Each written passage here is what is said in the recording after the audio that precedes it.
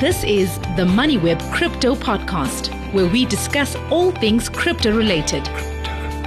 Your host, Kieran Ryan. One of the most common questions we get from readers at MoneyWeb is, how do I make a start in cryptocurrencies? Should I buy Bitcoin? Hasn't it gone up too much already? And who can I trust when buying cryptos? Another frequent question we receive is, how do you pick the cryptocurrencies that are most likely to shoot for the moon? People have heard of returns of 1,000, 2,000, and even 10,000% per year. Well, all of that is true. There are more than a handful of cryptos that grew more than 1,000% over the last year, Ethereum and Cardano being just two of them. The problem is identifying them before liftoff and avoiding the ones that are going to tank. How does one go about investing in cryptos and building a crypto portfolio that will stand the test of time? Well, joining us to discuss this is Ran Neuner. Ran got his first taste of crypto back in 2013 and has been hooked ever since. He's the host of CNBC's Crypto Trader Slot, and he also has a live stream cryptocurrency talk show called Crypto Banter on YouTube. The show airs twice daily from Monday to Friday at 6:30 a.m. EST and 10 a.m. EST. Within 5 months of being on air, the channel skyrocketed to being the top 3 cryptocurrency channel globally and shows no signs of slowing down. First of all, it's good to have you on again, Ran. Maybe let's just start at the beginning. Where is a good place for the beginner to get started? And maybe as part of that answer, tell us how you got started in cryptos. So first of all, thank you for having me. What a great intro. Just to clarify, my first Bitcoin was 2014, 2015, not 2013. I think that also is a good place to start. I think that, as an investor in Bitcoin and crypto, you're faced with a choice. You can either manage your own money or you can give it to a fund or a professional to manage your money for you. In this case, I believe that there is a great advantage or two great advantages to actually managing your own money. And the reason for that is because you're going to get to learn how amazing this technology actually is. And I think through learning how amazing this blockchain technology actually is, by using it and learning about it, you may be able to change your existing business, to disrupt your existing business, or maybe even to get into a new kind of business. Because we know that blockchain technology is disrupting pretty much most sectors out there, most business sectors out there. But a good place for any beginner investor to start is, of course, just buying Bitcoin. And that's, almost like we call it the gateway drug to getting into crypto. Because when you buy Bitcoin, you learn how to buy a digital asset. You learn how to store a digital asset. You learn how to send a digital asset. And all those are things that, they sound pretty basic, but because we're in such an early stage in blockchain development, it's almost like being in the internet. And, the days of dial-up, and I don't know if you remember, but you had to unplug your phone, plug your phone into the dial-up modem, then plug the dial-up modem into the computer, and then you to try and dial up, and the first 3 times never worked, and only on the 4th time. That's kind of like where we are in blockchain technology now. And so things that seem basic, like buying, selling, storing, sending, those things require quite a bit of learning or quite a bit of experience. And so I always say, I think a good place for any investor to get in is to just buy a little bit of Bitcoin and sell it and, send it to friends and stuff like that, and just become familiar with the system. I think it probably should also be pointed out that you don't have to, you hear about Bitcoin costing close to 700,000. Of course, you can buy 100 rands worth of Bitcoin. You don't have to buy 700,000 rands worth. I should also have mentioned in the intro that you are a certified financial analyst. So you approach this subject with a keen eye for value. There are some oddities when it comes to evaluating crypto. So maybe explain what a few of those are, some of those oddities. So I guess crypto is priced like network effect stocks. Now, what I mean by that is we all know very well that when it comes to certain technology companies, things like Amazon, like Facebook, like Uber, like Instagram, like WhatsApp, all those are companies that have high valuations despite not having any revenues, or had at some point. So if you think about like WhatsApp, Facebook paid billions of dollars for WhatsApp. I can't remember the exact number, but at the time, WhatsApp had no revenues. And I think even today, if I'm not mistaken, WhatsApp may not have revenues, but ultimately there is a high valuation on those kind of stocks. And that is because investors are actually buying something completely different. What investors are buying when they're buying those stocks is they are buying what we call network effects. So I'll quickly run through what network effects are. Network effects are network effects are the single biggest reason why investors are willing to give some companies a higher valuation than others. If you think of things like Google, Amazon, Facebook, Uber, all of those are actually networks. Uber is a transport network.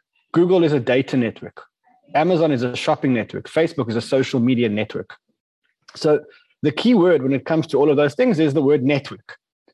And that's what you really need to understand. So what is a network? A network is anything that has the network effect. And what is the network effect? When every additional user to the network enhances the value of the network exponentially. So I'll give you a very practical example. If you think about WhatsApp, everybody is on WhatsApp. And so if there's a competing chat application that is launched, it's very hard for people to join the competing chat application that's launched because everybody else is on WhatsApp. And as a new user joins WhatsApp, that new user makes the WhatsApp network more valuable. Why? Because now the people on the WhatsApp network can now phone an additional user. So I'll give it to you numbers. In a world where there's only Ran and Kiran, and only the two of us are using WhatsApp, the maximum number of calls that can be made on WhatsApp is I can call you and you can call me. And so the maximum number of calls is 2. But if we add a third person onto the network, if we add a third person onto the WhatsApp network, and we've now got a third person, then I can call you, you can call me, and we can both call the third person, and the third person can call us. And so what you get is you're getting the value or the number of calls in the network being able to is increased exponentially because now there's 6 calls that can be made on the network. And so what we realize is that by adding one more user to the network, the value of the network has gone from 2 to 6 or has increased exponentially. And so network effects are actually defined by 2 laws. The first law is Metcalfe's law. And Metcalfe's law states that something has the network effects when with each user, the value of the network increases exponentially. So with each new user in the network, the value of the network grows exponentially. And the second law is again derived from a telephone network, and it's called Barabasi's law. And Barabasi's law says that in a world that is unregulated, users will flock to the busiest networks, which kind of makes sense because you kind of think to yourself, well, in a world where there's no laws and regulation, or in a free world, you would rather be on the network where there are more people. So users will generally flock to the busiest nodes. And when you combine those two, what you realize is that when a protocol or a company has network effects, that is the most powerful business effect in the world because it's self-manifesting and it just creates more and more and more growth. Now, once a protocol has the network effect, it's very hard to stop its growth. In fact, there are only 3 things that can stop a network effect's growth. One is government intervention. And we can see that governments want to intervene to break up Google and Amazon and Facebook because those networks are just becoming too powerful and they just keep growing and growing and growing. The second one is technological failure. So if the technology fails, if Facebook's technology fails, or if WhatsApp's technology fails, or if anybody's technology fails, then their network may lose users. And the third one is if a 10x better technology is launched, then the 10x better technology has between a 7 to 10% chance of disrupting the incumbent, depending on which study you read. But failing those 3 things, anything that has the network effect is probably going to continue to grow. And if you think of cryptocurrencies or crypto assets, actually what crypto assets are is the investment in networks. So Bitcoin, for example, is a value network, a store of value network. It's a network where people accept payments in Bitcoin and store value in Bitcoin. And the more people that join the Bitcoin network, the more people on the network that can accept and pay with Bitcoin. And so the value of the network grows exponentially. So Bitcoin is actually just a store of value network. And Ethereum is just a is just a supercomputing network. It's just a bunch of supercomputers where people perform supercomputing tasks. And the more computers that are performing the computing tasks, the more the value of the network, because the more redundancy the network has, the cheaper the network becomes, etc. So investing in cryptocurrencies is actually just about investing in networks. And I mean, once you understand that, then the technology, which is the more technical part, doesn't really matter as much. Because ultimately, when something has the network effect, it's almost guaranteed to continue growing until it gets to saturation point. And so when you simplify that and you remove the technology, because crypto technology is quite complicated, then you realize that actually investing in cryptos is just a simple mechanism of investing in networks. And whether you're investing in a money network, a social media network, a file storage network, a supercomputing network, a money lending network, it's just networks. What was the name of that second network? Barabasi? So the Barabasi, I think his name was Albert Barabasi, and that's the second law of network effects. Yeah, it's two laws. One is Metcalfe's law and one is Barabasi's law, and they govern the relationship around networks. Okay, so Barabasi's law says that where you don't have a regulations governing a network, people will go to the busiest network. Did I get that right? Correct. Yeah, correct. Interesting. A good way of explaining it. Thanks for that, Ran. I suppose it goes without saying that anyone entering this space had better be prepared for a rough ride. And we've seen cryptos dropping some 60% in recent months. And that was after more than 100% gain in prices earlier on the year. Now, volatility is something that people who've been in this for a while, they've become very tolerant of, they're comfortable with it. But a lot of people maybe coming from the stock market are not that comfortable with it. So what's your advice to people coming into this space? Should they just, accept that there's going to be volatile times, but the upside here is potentially fascinating? So we're in a new market. And unfortunately, in this market, we don't trade this market on traditional stock exchanges. We trade it on exchanges which are much more suitable and relevant to these kind of markets, which is the crypto markets. And while we're onboarding users to the crypto markets and creating more liquidity, then we have limited liquidity. Remember that volatility is usually a function of no liquidity. We're in a market where you have lots of buyers and lots of sellers, then you have very little volatility because there's enough buyers and enough sellers to be able to buy and sell at every price point.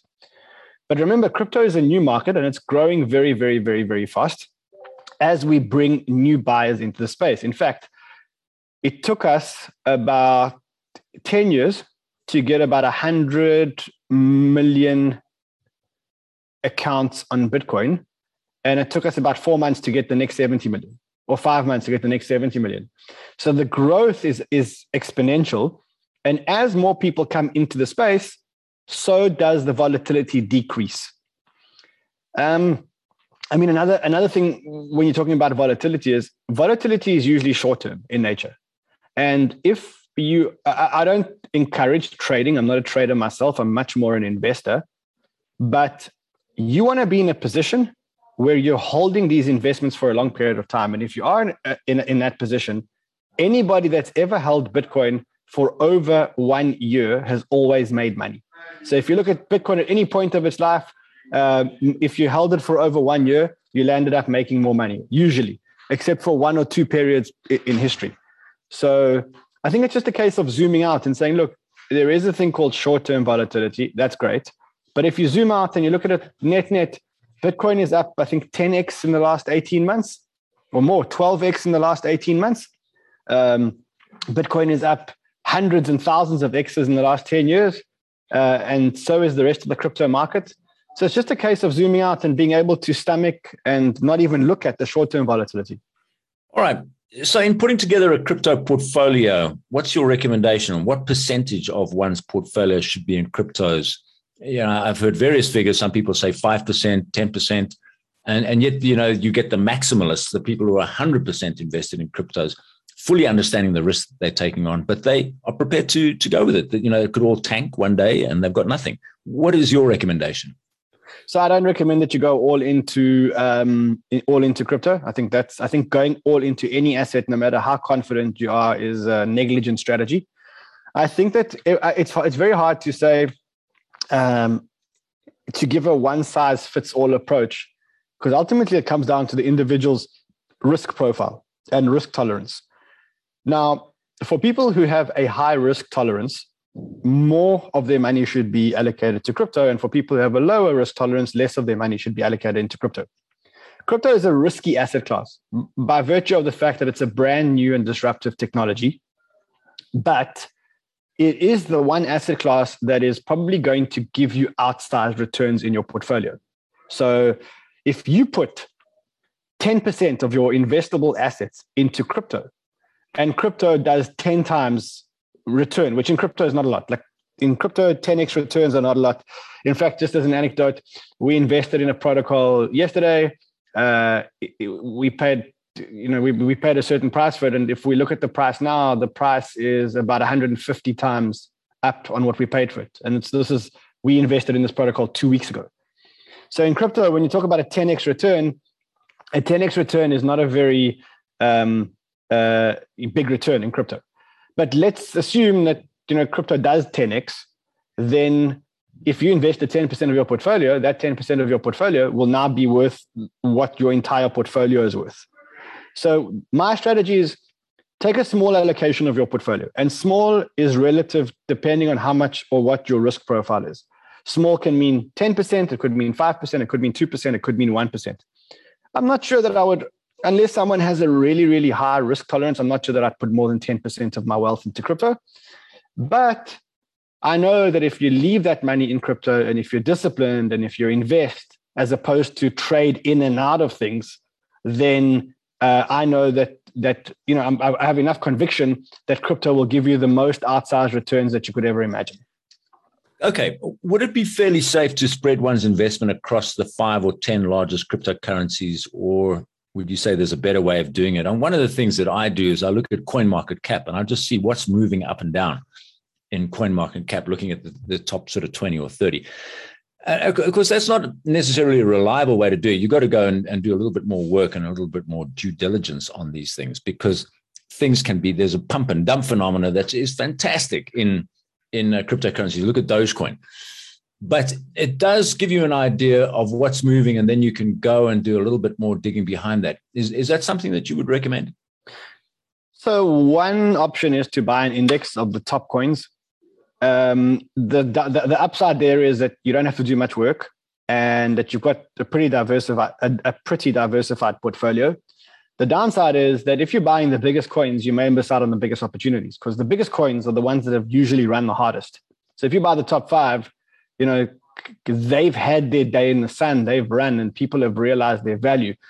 The real money in crypto is to be made in the much smaller coins. But in order to understand the much smaller coins, you need to really understand the game, and you need to invest a certain amount of time and stuff like that. So, my feeling is it depends, again, how much time you have to invest. If you don't have time to invest, give your money to a professional crypto fund manager. I believe that most crypto fund managers will outperform an index of the top 5 coins at this stage of the game. If you don't want to give your money to a professional fund manager, but you want a safe option that doesn't require much work, then possibly an index of the top 10 coins might not be a bad option. And then if you really want to make big returns in crypto, then you should be spending time researching and actually start getting into what we call the small cap gems. These are the small ones that are about to explode. And the thing is, when you talk about small cap gems in crypto and we talk about explosions, we're talking about things doing 150x and maybe even 1,000x in short periods of time. And I mean that, like I said, I'm giving you one example just because it's open on my screen in front of me. But it is right now, at about 150x, 140x from what we paid 2 weeks ago. But that requires a lot of due diligence and stuff like that. Right. And people would obviously say, well, how do I pick out these gems? Any advice for them on that point? So if you want to pick up the gems, you need to be doing research how you do research is you've got to know the basics. You've got to understand network effect. You've got to understand the difference between Bitcoin and Ethereum. You have to understand what a smart contract is. And then there are hundreds and hundreds and hundreds of free resources all around the internet. You can get involved in the Tokens Telegram community. You can watch YouTube shows. You can watch our show. You can watch many similar shows to ours. And you've got to spend the time doing the homework. And if you spend the time doing the homework, you will find out, you will learn about these big trends. So you need to just spend your time doing the homework. It's like everything in life. What you put in is what you get out. And if you're going to come here, if you're going to come to crypto and you're going to try and ride the wave without knowing exactly what you're riding, and I've seen this many, many, many times, people come in and think, wow, crypto is a one place that you can't lose. Typically, they come in quite late in the cycle, and they're the guys that drive up the cycle. And for short periods of time, they think to themselves, wow, this is the most incredible market in the world. But then, as you mentioned in the beginning, the crypto market does one of its great corrections. And, when the crypto market corrects, it can go down 50, 60% in a matter of days. And then the leveraged hands don't know what they've bought, don't have conviction in what they've bought, start panicking and sell at the bottom. They look at it, they look at the price again a month later, and the price is broken all-time highs again. So the approach that I recommend is rather spend time researching, understand what you're buying, have conviction in what you're buying, and then put your money into it and forget about it. And don't worry about the short-term volatility, because you're buying things that are possibly going to disrupt the world for the next 10 years. You come at this with an eye of an analyst in a way. So what are people telling you, who are the traditionalists, the people who would be invested in the stock market? And of course, they were very suspicious about cryptos for a long time. But my sense is that they're coming around, and they're beginning to realize that if they don't have some exposure to this, they're not going to get the outsized returns. Even a 1 or 2% exposure to cryptos can give you a huge lift in your overall portfolio returns. What's your sense? Are people coming around to cryptos and understanding it a bit better? Every day we get news of new traditional fund managers that are now starting to buy into crypto. Now, remember, crypto is transparent, so we know who's buying what. And every day we get news of new funds, new pension funds, new traditional funds that are buying into crypto. And so what we saw the early adopter technology funds jump in first. And then slowly we started to see more and more and more traditional funds start getting in. And now we're at a point where I think it's almost negligent not to have some kind of exposure to crypto assets in your AUM or in your fund. I think that's where we are at the moment. I think, if I were invested in a fund, a general broad fund, and the fund manager said, look, we don't have any exposure to digital assets, I would think that the fund is either lazy, antiquated, or just negligent. You have to have some kind of exposure to digital assets in a fund today. I think there was also an element of deliberate misinformation going out at a certain point in time, with people saying, well, there is no business case behind Bitcoin.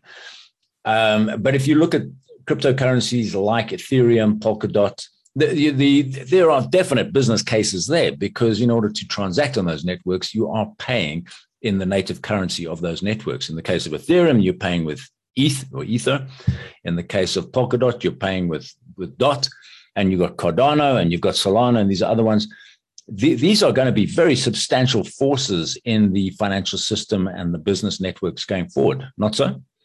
So I'll tell you a little story. In 1998 or 99, I remember there was the SAPI price, the paper price, SAPI paper. Their price went down, and that was on news of the internet growing.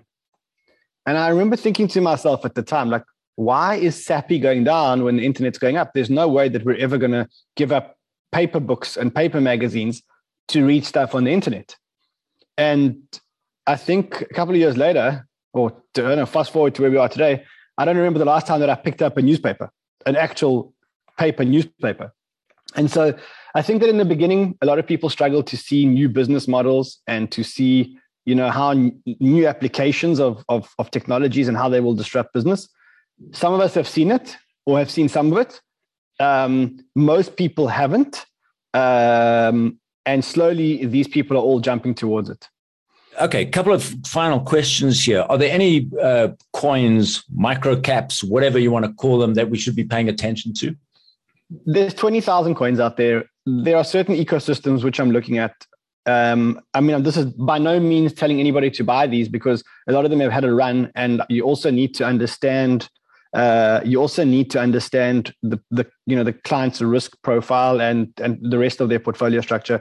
But I mean, we're looking at all the layer one smart contract networks. So Avalanche, Solana, Cardano, those are the layer one smart contract networks. We're looking at Arweave, which is a smart contract network that stores data forever. We're looking at a smart contract platform a payments network called Luna, which is a stable coin with a platform behind it. Each one of those has its own use case, But I mean, it's very tough to take certain coins, because it's got to be part of a well-structured portfolio. Because as much as we think that these coins are going to succeed, there's always a good chance that they're not going to succeed, and that our conviction, that something goes wrong along the way. So I think you have to have a diversified portfolio, but those are just some of what I would put into probably most diversified portfolios. Fantastic. Final question. Tell us about your Crypto Banter broadcasts, how they're going. I know it's quite new, and you previously told us that your objective was to become the Bloomberg or the CNBC of cryptos. Is it doing well? So yeah, we want to bring live, credible streaming content to the crypto world. It doesn't exist at the moment. Right now, like I said to you, I think the last time we spoke, if you want credible streaming in traditional markets, you can log on to, one of 10 24/7 365 stations. But in crypto, that doesn't exist. We don't have a CNBC, we don't have a Bloomberg. So we're building it live, credible streaming, unpaid for broadcasting. Right now, I think we're the biggest or second biggest live channel in the world today. And I think we're the top 3 of non-live in terms of views. And we currently have about 4 hours of programming a day. So we're building it properly, credibly, with the best hosts, with the best content. And we know we're going to be here for a while, so that we're not rushed. We're going to do this properly. We're going to build a parallel to CNBC only for crypto. Right. And people who want to reach out and look at your content, they can find you on YouTube at Crypto Banter, right? Crypto Banter. Fantastic. Rand Neuner, we're going to leave it at that. Thanks so much for coming on and talking to us about how you're looking at the world of cryptos, and also how you're putting together your portfolio, the types of things that you're looking at. Got to have you back on again. This is such a fast-moving space. So I love the station, love what you guys are doing, love the great work that you're doing. Happy to support you anytime. Thanks, Rand Neuner.